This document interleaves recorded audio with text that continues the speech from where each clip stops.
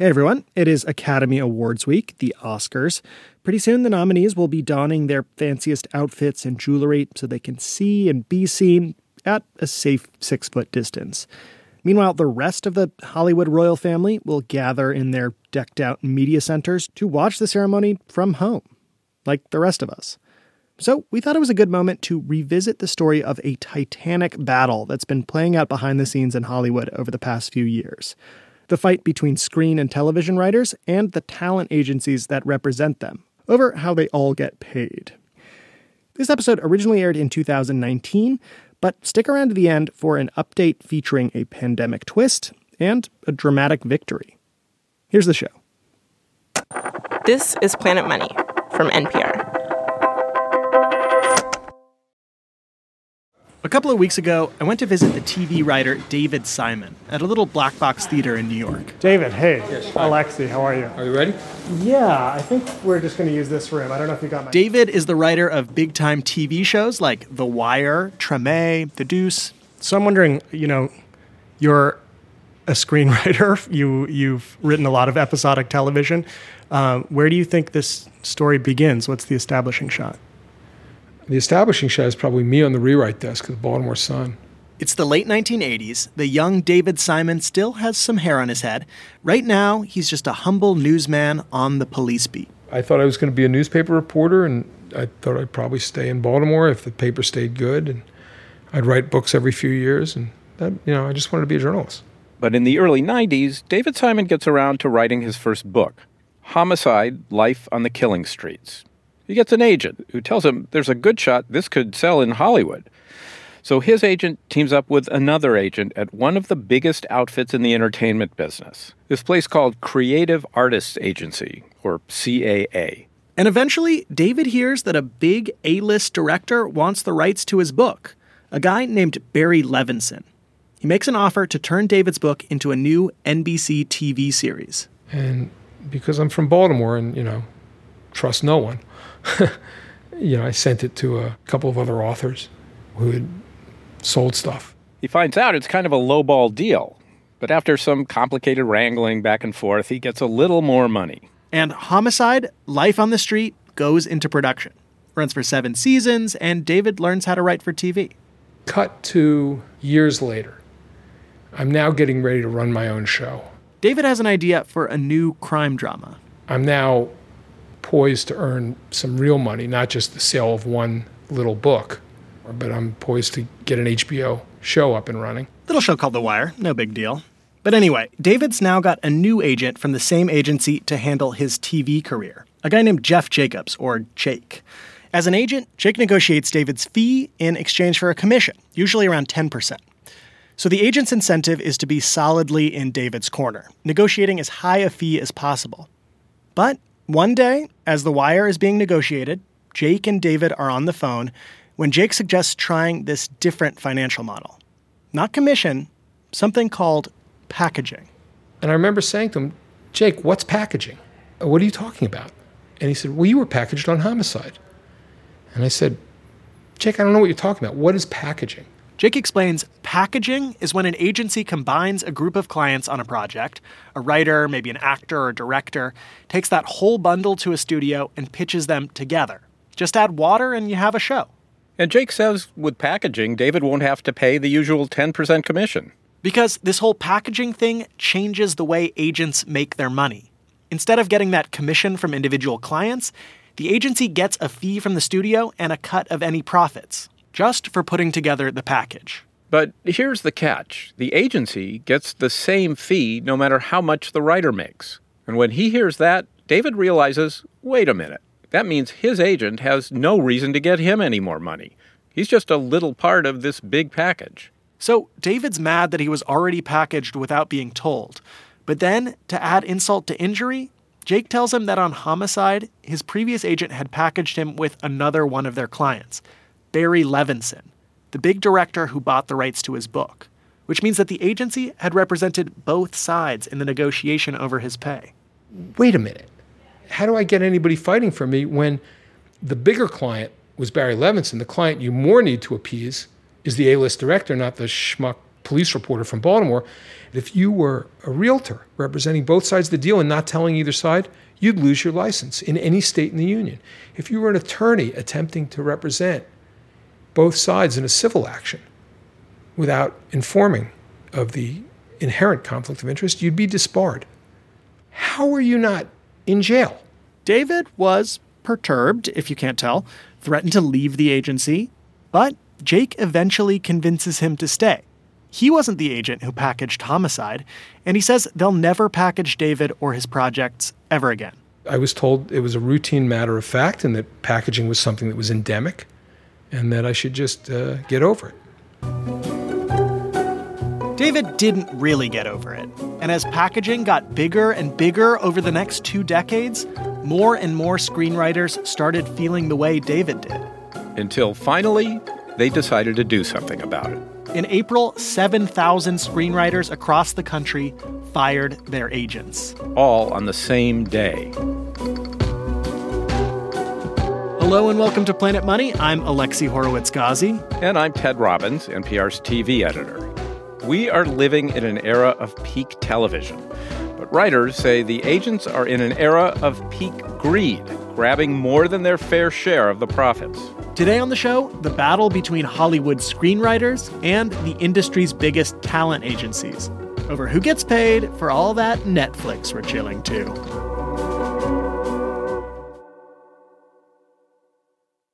The following message comes from NPR sponsor Ameriprise Financial. VP Marcy Keckler explains why financial advice should look beyond the now. Getting financial advice that is holistic means getting financial advice that reflects your near-term needs, but also making sure you have investments over the course of what hopefully will be a long and happy retirement. To learn more, visit Ameriprise.com/check. Ameriprise Financial cannot guarantee future financial results. Ameriprise Financial Services, LLC, member FINRA and SIPC. In stressful times, you want to spend your time checking out not just what's best, but what's best for you. We know you care about what you watch, what you read, and what you listen to. NPR's Pop Culture Happy Hour podcast is with you 5 days a week to make sure that time is well spent. Listen now to the Pop Culture Happy Hour podcast from NPR. Well, in the beginning, I was a naif. I was just a Candide-like character come to Paris. For the less writerly among us, a naif is a naive person. Candide is a famously and foolishly optimistic Voltaire character. Anyway, when the young naif David Simon was first getting started in TV, he had a pretty standard idea of what agents were. Well-connected middlemen who make 100 calls a day to find out what projects are happening where. Basically connecting the creative types with the suits over at the movie studios and TV networks for a 10% cut of whatever salary they were able to negotiate. But what David discovered on that phone call was that things had changed. The agencies would come to a studio with a dream team, a great writer, a veteran producer, maybe a hot movie star or award-winning director, and say, why wouldn't you buy this? All you need to do is add money and make it happen. Everyone wins. By the time The Wire was sold, that model, packaging, was the new normal for Hollywood agencies, which were being led increasingly by a new kind of agent, something called a super agent. Like Ari Emanuel. He was the model for Jeremy Piven's character, Ari Gold, on the HBO show Entourage. This is now the biggest agency in the world, and I'm the head of it, which makes me the biggest agent in the world. Now, can anyone tell me why I chose to be the biggest agent in the world? It's so I can stop being a agent. Like Jeremy Piven's character, Ari Emanuel also managed to maneuver his way to the top of the agent game. He merged his company Endeavor with William Morris to become William Morris Endeavor, WME, the biggest agency in Hollywood, and one of the 4 big agencies that dominate the industry. And then he went from being a super agent to an entertainment mogul. In part because his rise has coincided with the infusion of hundreds of millions of dollars in private equity into the agency business over the last decade. Huge funds buying stakes in the industry. Ari Emanuel and his partners now own the Ultimate Fighting Championship, Professional Bull Riders Incorporated, and IMG, one of the major sports and fashion agencies. In 2015, Endeavor bought the Miss Universe pageant from Donald Trump. And this year, it acquired the speakers agency that represents Barack Obama and Bill Clinton. And final twist and full disclosure, NPR has an agreement with WME's content arm to option some NPR content for TV and film.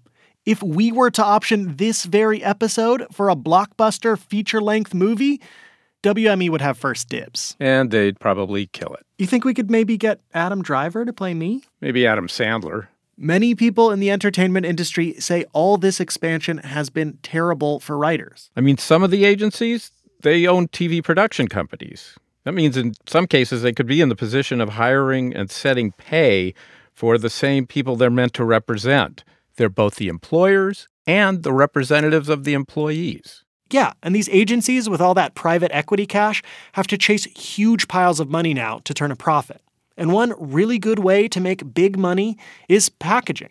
Those packaging fees can be way more valuable than any individual client's commission. In fact, packaging fees, they've become so important to the business that writers say that the fees alone can determine whether a television show gets made at all.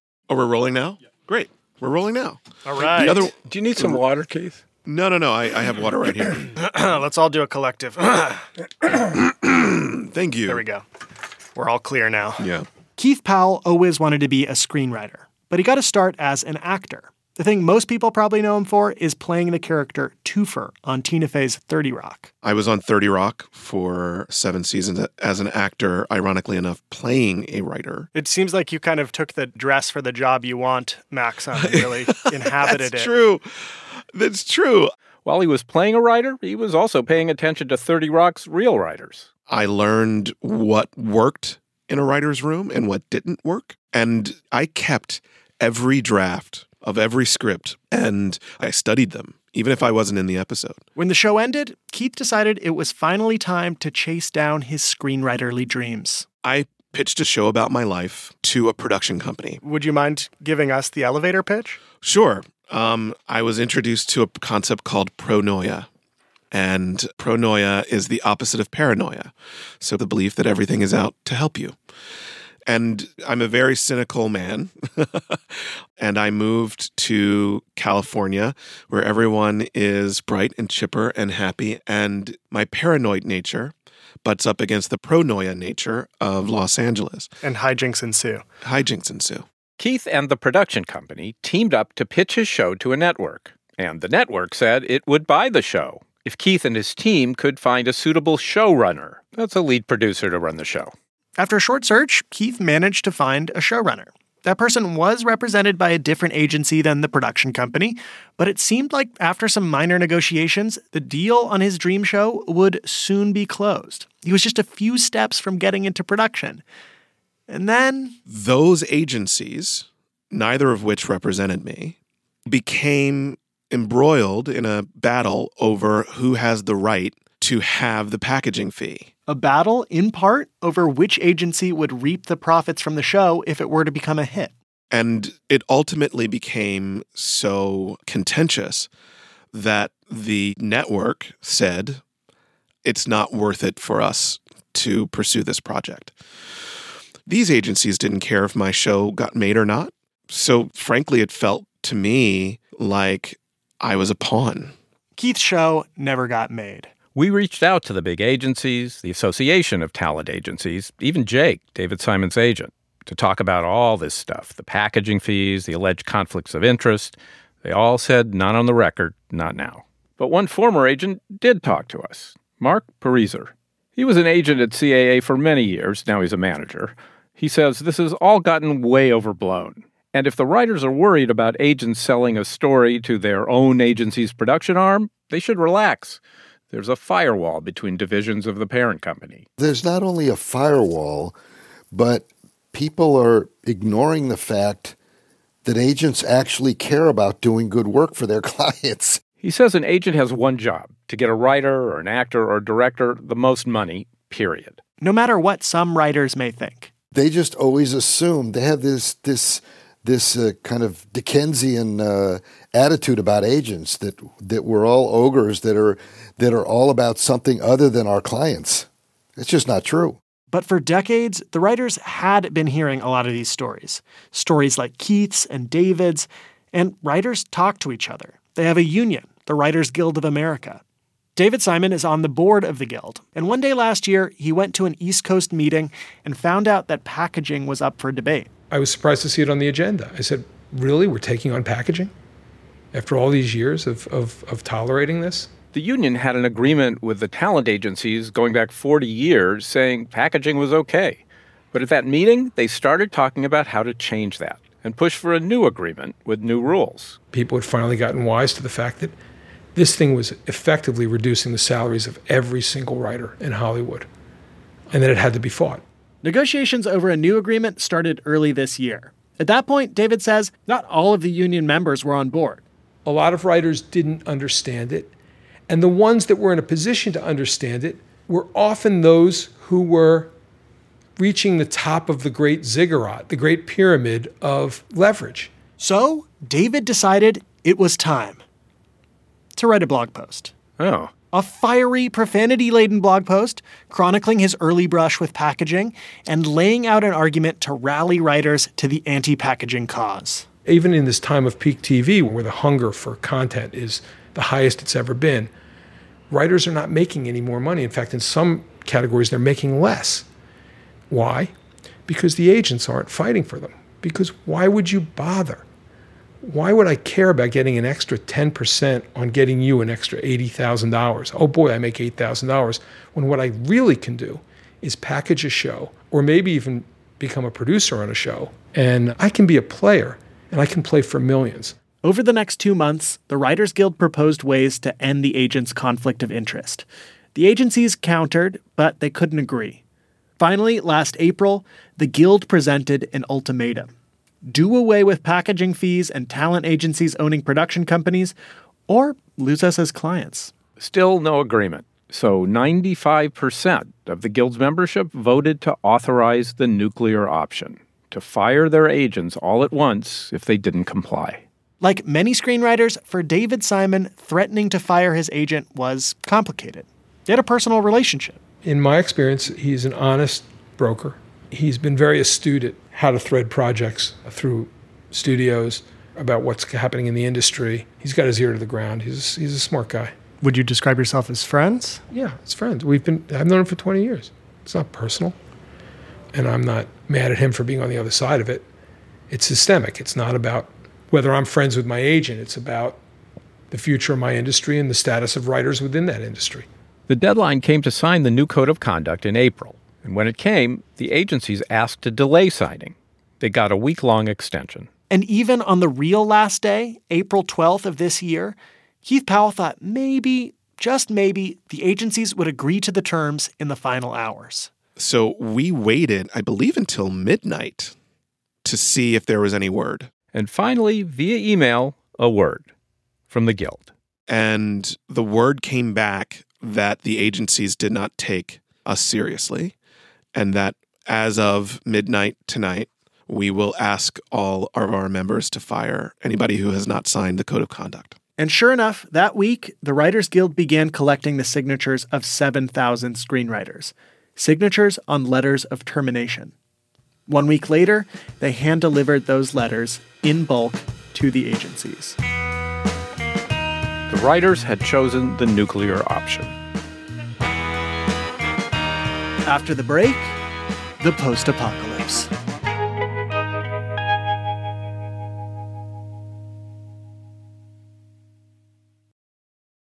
This message comes from NPR sponsor Starbucks. Did you know Starbucks is committed to cutting their landfill waste in half by 2030? Starbucks is testing an idea, a borrow and return reusable cup program to reduce single-use cups. In a handful of Seattle area stores, customers can choose to order their drink in a fully reusable cup and return it on their next visit for credit on their Starbucks app. Learn more about this program and Starbucks' commitments to making a positive impact on the planet at starbucks.com/planet. Okay, so the first wave of fallout after the mass firing of the agents was, surprise, surprise, a string of lawsuits, none of which seemed likely to resolve anytime soon. In the short term, the big thing everyone in Hollywood was worried about was how show staffing would go without agents representing the writers for this TV season. Would America get its content? Would we all be subjected to endless reruns and last-minute reality TV shows? Well, as you may or may not have noticed, the television content pipeline did not run dry in the months since the Writers Guild delivered that avalanche of termination letters. Instead, showrunners, writers, and TV producers reached out to each other on Twitter and Facebook, leaned on referrals and word of mouth. The Writers Guild set up a web portal for members to find open jobs and submit their writing samples, kind of like an OkCupid for screenwriters. In the meantime, roughly 90 smaller agencies have signed the agreement with the Writers Guild to not package writers. Agencies like the Abrams Artist Agency, headed by a guy named Adam Bold. We're kind of in a sweet spot in the respect that we don't have outside investors, so we're not responsible to anybody except for the client. Adam Bold says that signing the Writers Guild's new agreement eventually just made sense. They needed to get their clients back.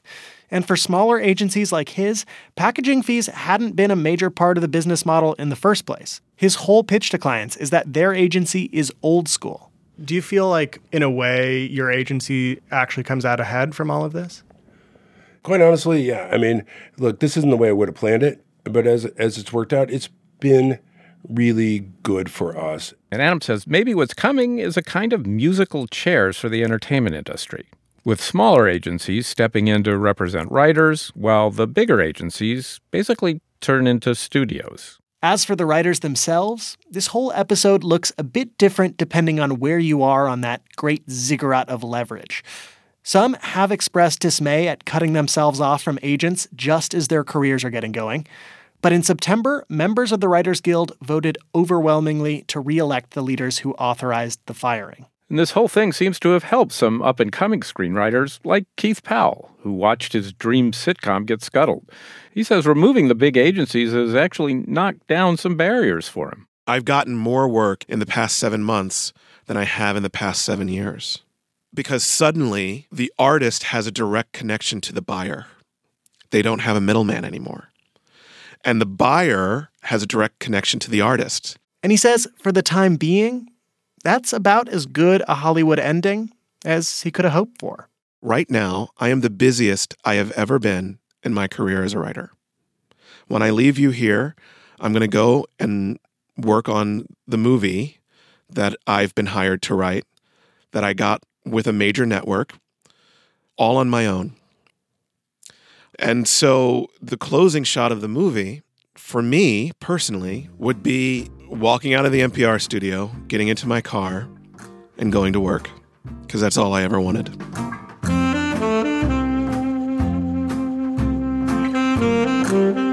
All right, Alexi here in the present with a brief update. Since this story first aired in 2019, a few things have played out that have really helped the writers. For one thing, the demand for new content has only continued to go up. Several new streaming services have taken off, including Disney Plus, Peacock, HBO Max, and, of course, that other thing happened. The pandemic hit Hollywood hard because immediately all production stopped. It was impossible to shoot new things. This is John August, a veteran screenwriter and member of the Writers Guild's negotiating team. John explains many writers turned out to be pretty well positioned to weather the pandemic. The one area that wasn't so greatly impacted was writers, because writers could keep working on TV shows, writers could keep writing movies. And so a bunch of stuff got written during that time, and writers were getting paid during that time. John says the private equity-funded buying sprees that left agencies in charge of things like the Miss Universe pageant and the Ultimate Fighting Championship, those meant that the big agencies actually ended up being more vulnerable to the pandemic's impact on the economy. In many cases, these big agencies were representing touring musicians and live entertainment and wrestling. And they had all these things which were shut down because of the pandemic. Writing was the only thing that was still happening. So the agencies which had signed the deal were at a huge advantage because they still had money coming in the door. John says that combination of pressures eventually helped to crack what had seemed like an intractable stalemate just a year earlier, and helped shift the power toward the writers in their negotiations. We as writers were holding together really well. The agencies weren't holding together as well because the agencies, they were usually at each other's throats. And so we ended up having individual conversations with each of the agencies and figuring out what their priorities were. And ultimately, we were able to sign UTA. It was the first of the big four agencies to sign, and that sort of set the dominoes in motion. That first big fish, UTA, United Talent Agency, made a deal with the Writers Guild last July. agreeing to gradually phase away from the packaging fees model and to cap its ownership of production companies at 20% to mitigate conflicts of interest. Two of the other big agencies made deals in August and December. And finally, in February 2021, WME, the great white whale of Hollywood agencies and the final holdout, announced that it too had reached an agreement with the Writers Guild of America. So did the writers get what they wanted in the end in this fight? Ultimately, the writers got everything they wanted. We got resolution on the two big conflicts of interest. Now, this is the part of the screenplay where the hero of the story finally returns to a world where peace and order have been restored. But, of course, the hero has been transformed by the trials and tribulations of the journey.